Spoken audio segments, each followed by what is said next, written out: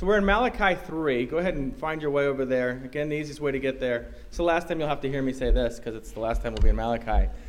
Go to Matthew. Go backwards a book. You'll never forget where Malachi is the rest of your life now. Last book of the Old Testament. So we've been going through Malachi, and it's this series. It seems weird of God's people actually disputing with him back and forth.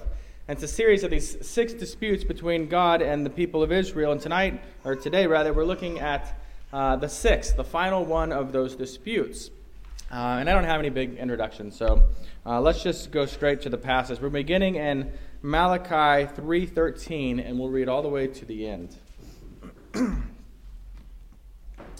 Your words have been hard against me, says the Lord. But you say, how have we spoken against you? You have said it is vain to serve God. What is the profit of our keeping his charge or of walking in mourning before the Lord of hosts? And now we call the arrogant blessed. Evildoers not only prosper, but they put God to the test, and they escape. Then those who feared the Lord spoke with one another. The Lord paid attention and heard them. And a book of remembrance was written before him of those who feared the Lord and esteemed his name. They shall be mine, says the Lord of hosts, in the day when I make up my treasured possession, and I will spare them as a man spares his son and serves him. Who serves him. Then once more you shall see the distinction between the righteous and the wicked, between the one who serves God and the one who does not serve him. For behold, the day is coming, burning like an oven, when all the arrogant and all evildoers will be stubble. The day that is coming shall set them ablaze, says the Lord of hosts, so that it will leave them neither root nor branch. But for you who fear my name, the Son of Righteousness shall rise with healing in its wings.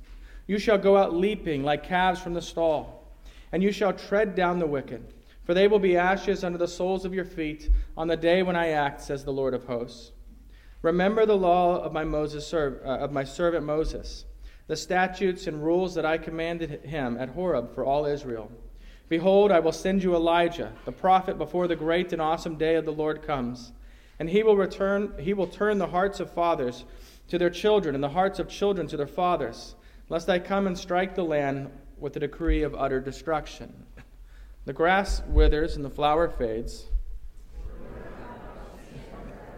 Let's pray. Lord, you speak so clearly in the Gospels through the New Testament that the prophets can feel a little strange to us, a little difficult to make sense of, and yet we know that you desire for us to understand what you have revealed through Malachi. You desire for us here, some 2,500 years later, to learn from this. Please enlighten our minds this morning that we may understand your word and strengthen our faith that we might rightly apply your word to our lives. Amen. So God begins with this statement here saying that your words have been hard against me.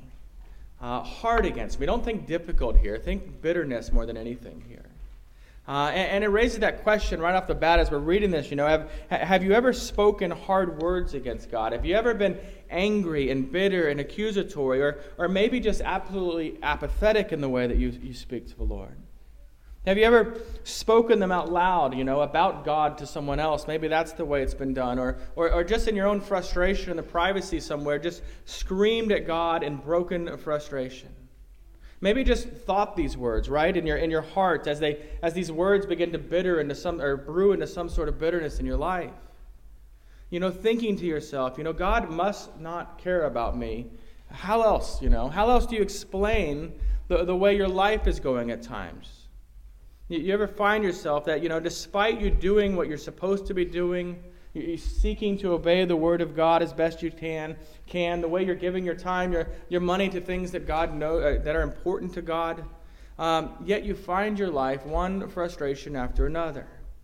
And so here's the deal. You might come to this point thinking, so what's the point? Why do any of this? Why bother? Why not just forget God and do whatever I want? That's kind of the situation that the Israelites have found themselves in here. So in our passage then, today there's these 2 distinct groups, right, that God has actually made this division here. And the first group are the ones who are not just frustrated, not just hurting, but who are speaking against God. Speaking, there in verse 14 you see it. Speaking against God, it is vain to serve God. Worthless. What is the profit of our keeping his charge, of our walking as in mourning before the Lord of hosts? See, this group is seeing serving God as worthless because they've watched others serve God, or watched others rather test God, meaning, put him to challenge him, willfully disobey him, and yet they continue to prosper anyway. They're kind of like the child who maybe has watched a classmate just blatantly disregard the teacher and just watching, see what's going to happen here. Oh, he's going to get it. And then see them absolutely get away with it. And as a result, come to the conclusion, if nothing happened to him, then I'm going to do whatever I want to do. What's the point here? And then the second group, so that's the first group. The second group of people, they're first acknowledged there in verse 16, and they're referred to as those who feared the Lord. Those who feared the Lord. Now listen, there is this dividing line that runs through all people in all of history. This is a line that has nothing to do with the other divisions that we understand in the world. Nothing to do with the divisions of race or gender or nationality or social economic standings. This is a line that God himself has established. It's the line that we saw from the very beginning verses of this book when God made that statement, Jacob I have loved, but Esau I have hated. This dividing line is in regards to how any individual relates to God. Because not everyone acknowledges God as God. Not everyone in the world loves God, for being God alone. Not everyone fears the Lord, as our passage puts it. I mean, do you understand this? This is the great dichotomy, right? The great separation. There are those who love God, and there are those who reject God. There are those who love God, and there are those who refuse God's right to be Lord in their lives, over their lives.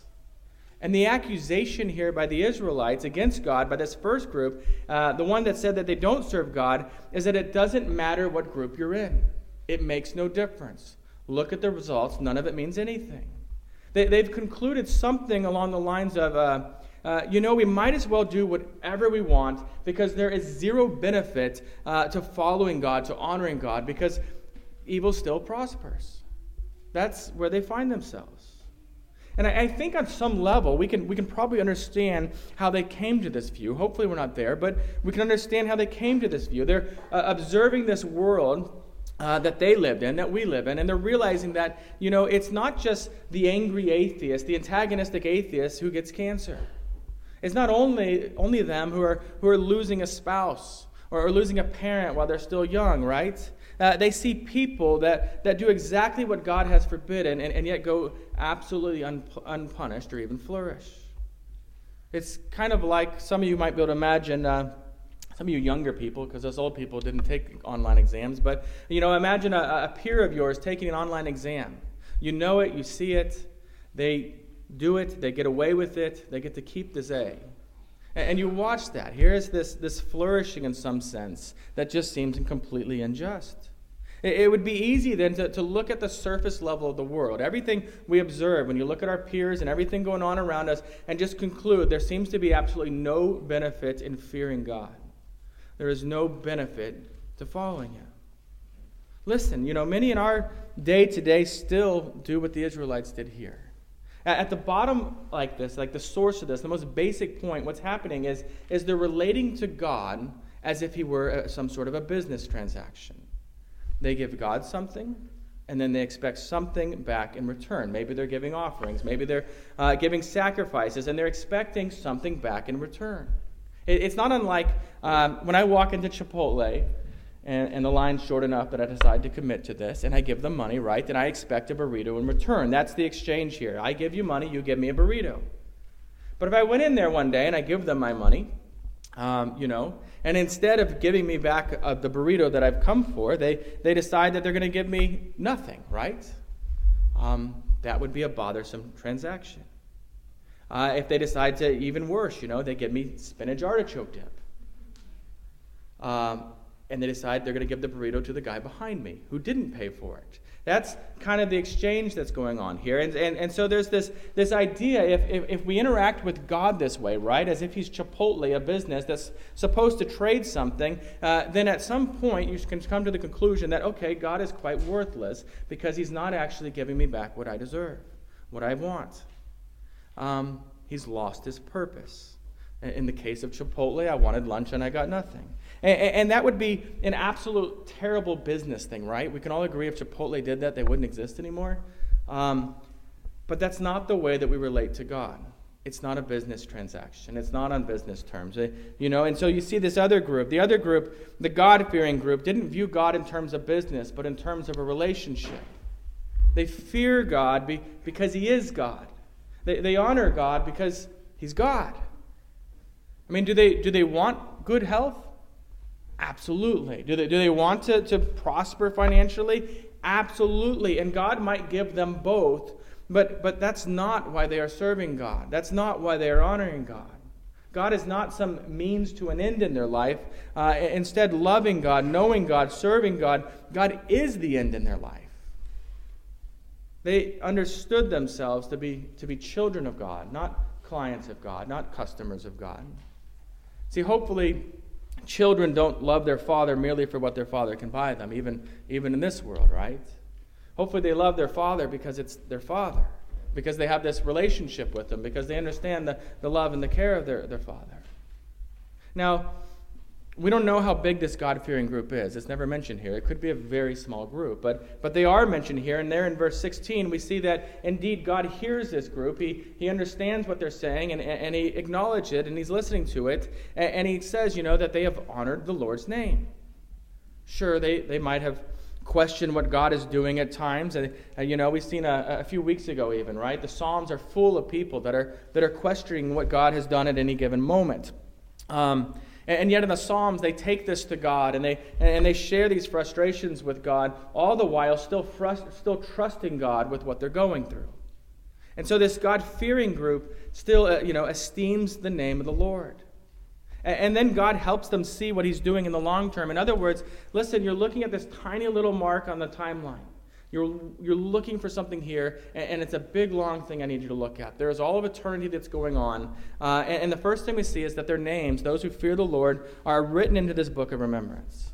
Now, this idea of a book of remembrance, this is something real common. The Persian kings would actually keep these books, and they would write the names, the deeds and things that people have done, the names of people that have been faithful to them, so they were remembered in this book. If you've ever read the book of Esther, there's an example in there where King Xerxes is writing down the names of people that have done stuff. And he would return to that book and look at it again to see what they had done for him. Here, though, the idea is that God has a book like that.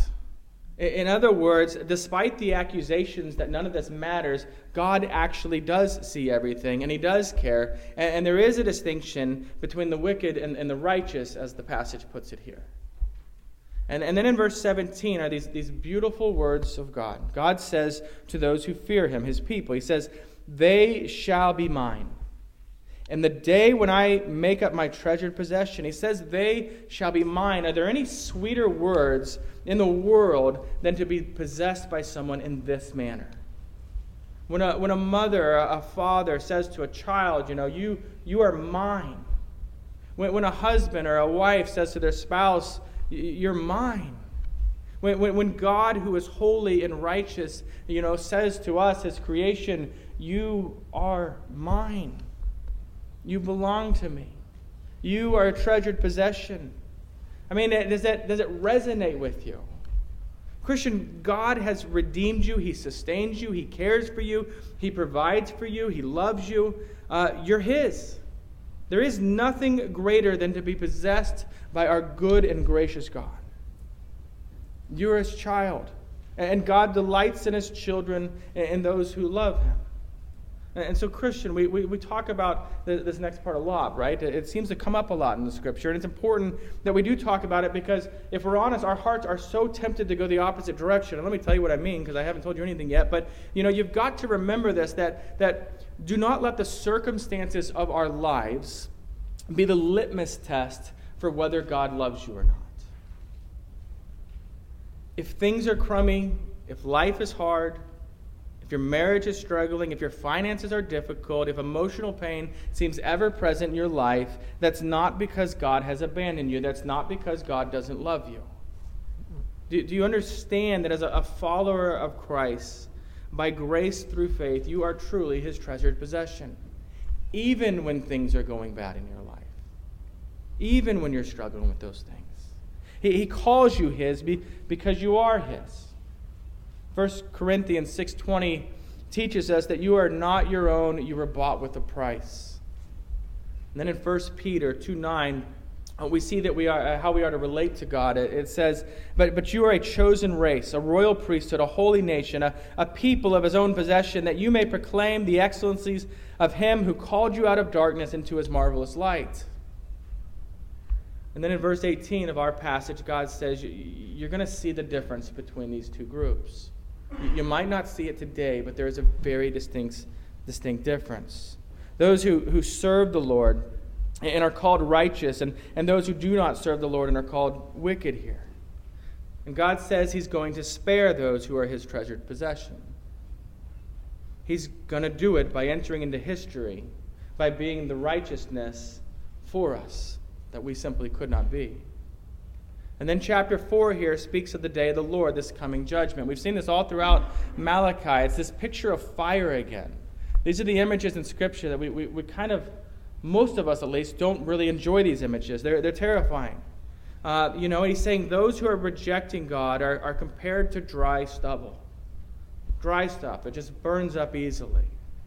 And if you look at this illustration, what's in mind here is this picture of a tree that all of it's burned up, both the branches and the roots burned up completely. None of it is spared, in other words. Don't think into nothingness, but that punishment comes in a way that is not spared. And God's saying, those who have tested me and rejected me and found it vain to follow me, long term, they will not escape. You think back to the idea of that kid that gets away with it, right? Sure, he got away with it then, but it's going to catch up to them. At some point, you're going to need this information on another exam. You don't actually know it because you didn't learn it. Whatever it might be, at some point, it's going to catch back up. But then look at chapter 4, verse 2. But for you who fear my name, that's a big change here. For you who fear my name, there's something different here. Something different for them. It says, but for you who fear my name, the Son of Righteousness shall rise with healing in its wings. It's this word picture, the sun coming up and bringing light and, chasing off the darkness. At this time, they call it the ancient Near East, but there was this image of the sun, that they would draw. And it was a common picture of just a disc with these wings off of it. And it represented the sun in this culture. And God's using this picture of the sun with the wings. He's using this image to describe that Christ is going to come into the world. Going to come into the world. And just like the fire, the sun brings heat. But the sun doesn't bring heat to destroy, but rather warmth and life. It's kind of, we've been through this incredibly long winter this year. And have you noticed how everyone has just come alive and enjoyed it and absolutely loved it as the warmth from the spring sun has suddenly come around? It's what we've all been waiting for. Everyone but Christine Durrett, who loves the winter for some reason. She's weird like that. But the rest of us have just been longing for the sun to return and the warmth that it gives, and also just this light, right? Jesus often is called the light of the world, or some reference to light. In John 8:12, he in fact says of himself, I am the light of the world. And this coming day will be for those who fear the Lord a day of joy, a day, as God puts it in verse 2 here, you shall go out leaping like calves from the stall. Not many of us have seen this before. Have any of you seen a calf leap from the stall? I actually looked up a video because I didn't grow up on a farm and wanted to see, is this a real thing? And it's kind of a wonderful thing to see a baby cow that's not really made for jumping.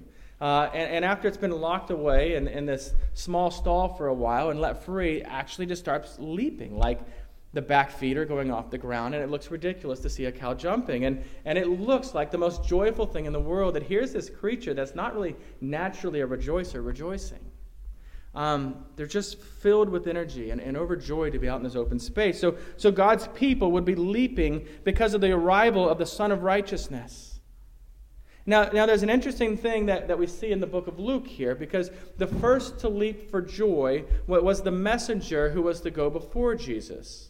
It's the messenger that early on in Malachi 3 we were looking at. It's John the Baptist is who we're talking about. But when Elizabeth, the mother of John the Baptist, comes into the presence of Mary, the mother of Jesus, while both of them are still in the wombs of their mother, John's mother says to Mary in Luke 1:44, "For behold, when the sound of your greeting came to my ears, the baby in my womb leaped for joy." The first to leap for joy. There is joy at God coming into the world, and we're still joyous of Jesus coming into the world. I mean, what greater news is there than that Christ comes to save sinners? And then in verse 3, God says, those who now fear him will one day tread down the wicked. And I'll tell you, the details of what that means, what that looks like, are lacking. So you just got to understand here that the significance in this statement is this idea of it matters which of these two groups they belong to. All these things you're saying don't matter, they matter hugely. In verse 4, as the book is wrapping up, God gives these guidelines for living. He tells them, "Remember the law of my servant Moses, the statutes and rules that I commanded him at Horeb for all of Israel." Horeb is just another name for Mount Sinai, where God gave the Ten Commandments. And in other words, he's saying living our lives according to God's word matters. God desires that for us. God then continues this picture, right? If you kind of have to step back and realize what picture God's painting, but it's this picture of a better future, a more hopeful future. And then in verse 5 there, he continues that theme as he writes, "Behold, I will send you Elijah the prophet before the great and awesome day of the Lord comes, and he will turn the hearts of fathers to their children, and the hearts of children to their fathers." The promise of sending Elijah is fulfilled when John the Baptist it comes into the world. In Luke 1:17, it puts it this way. It says, "He will go before him in the spirit and power of Elijah to turn the hearts of the fathers to the children, and the disobedient to the wisdom of the just, to make ready for the Lord a people prepared." He prepares the way of the Lord Jesus, who comes and restores the relationship between God and his children. That's the Father, that's the Son. And this is true for every generation, for all who have ever looked to Jesus, who do look to Jesus with faith. And so listen then, there is still and will always be these two groups in the world. That's a weird thing for us. You can't just look out and tell. But they exist. Those who fear the Lord and those who reject him. Those who serve the Lord and those who don't. Those who are counted righteous and those who are not. Those who are God's children and those who are not. Now, of course, some of the people in Malachi's time and our culture today will deny this to be the case. There are many today who will say that, because God is loving, and we know that much, that he won't send anyone to hell. There is no punishment. Everyone is equal. And so there's this idea that's absolutely contrary to what God reveals in Scripture, but there's this insistence that there's only one group. That's what happens, though, when we create God in our image rather than the other way around, when we just decide this is what I want God to be. On some level, we'd all want God to be that way, I think, right? And yet that's not the way God reveals himself in the truth of his word. And so when we refuse to acknowledge, that's kind of what happens when we do refuse to acknowledge that the same God who reveals himself as loving, also in Deuteronomy 4:24 tells us that he is a consuming fire. This is the same God who says there will be a day of judgment when these two groups will finally be separated. He's even got these images, right? The goats and the sheep on one side. Those who go to eternal everlasting bliss and those who go to everlasting eternal punishment. And these are hard things to hear, I think. But this is what God's word reveals. Now, I'll say Malachi had some wonderful things in it, but some of them, like this passage we have today, are just kind of weird to get your head around. And you come to this and you start asking this, so what do we do with this? What do you do with this passage? And one of the questions when we come to the prophets is we got to ask ourselves, how do I read this through the lens of the New Testament? Right? We're reading this, but we're not reading it in a vacuum. God has continued to reveal himself. And one of the things we got to learn here is that we learn that in Christ, when we place our faith in him, we're both adopted as God's children and we're reborn into his children. We become God's children. We become his treasured possession. We're kept safe in his strength. Our sins are removed. We are counted righteous. And I tell you that, and you hear that a lot here, but sometimes I think we want to doubt that. Again, back to the beginning in some regard, but we want to doubt that because our life just kind of blows up. The death of a close friend or the diagnosis of something terrible. In those moments, we're tempted to question the love of God. Again, on the level of this is not how a loving person should love. This is my opinion, right? And there's that temptation to really doubt the love of God in that moment. And I'm telling you, in those moments, you've got to fight the desire to rebel against God, to reject him, for failing to deliver you in the way that you hoped he might. When you see the wicked around you prosper, don't mistake that as for the world being out of God's control somehow. It's not. He's working with eternity in mind, not just today, and he will absolutely set all things right. That's a coming future. Also, and this is important, God is able, and God is currently working in the hearts of people that you know. In the hearts of people that you know that you might think their hearts are so hard, there's no way they're ever going to believe the gospel. People who absolutely reject God currently, people who are apathetic anytime you want to discuss anything of God with them. God is working, and he will bring many of those to faith. He will make them his children. God will include them as his treasured possession. And so I tell you this so you don't give up hope, so that you continue to interact with those people, praying that God might give them faith, so that you will show kindness and patience the way that God has shown you kindness and patience even in your rebellion.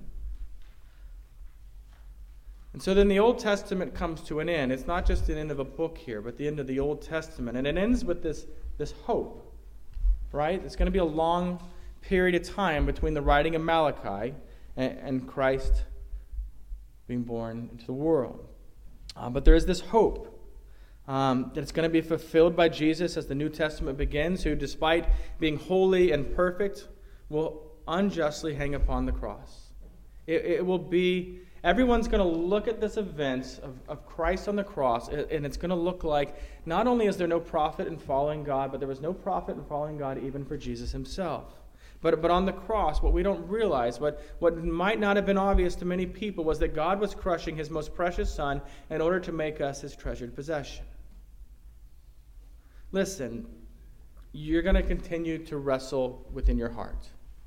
Really wrestle, right? If not now, someday in your life, you're going to face that temptation towards bitterness and anger, that temptation towards resentment of God's kindness and grace that you see being showed to others.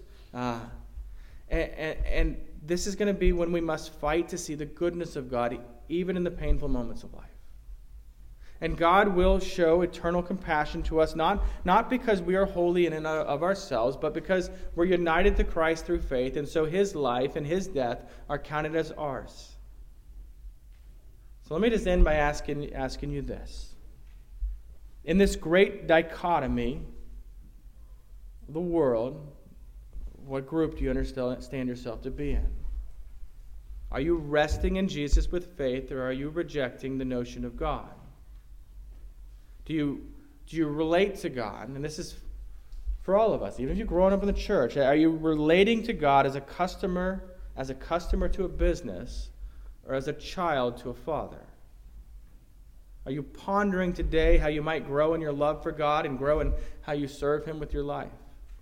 Not in order to gain something, but in response to what you've already gained, what you've already been freely given in the gospel, in response to God being gracious and simply being glorious. And I ask this because if you're not confident that you're included in the treasured possession of God as one of his children, I want you to know that you can be. Regardless of your past, regardless of your present, the Lord invites you to look to Jesus with faith and find salvation. And as always, if you want to know more about what that means, by all means, you can talk to me or find any Christian you know.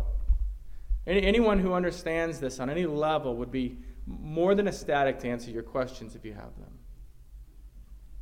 I want to end with this quote from Ian Duguid, as he talks about the day when God will set all things right. He says this: "On that day our tears will be dried, our sorrows will be comforted, our sickness healed, our losses made more than whole. Then indeed we will be like joyful calves in the spring sunshine, reveling in the fullness and completeness of our salvation in Christ, and in his beautiful, kind, and gracious words to us." Let's pray. Lord, do make us people who fear you rightly, and who know that in love you have purchased us with your blood, making us your treasured possession.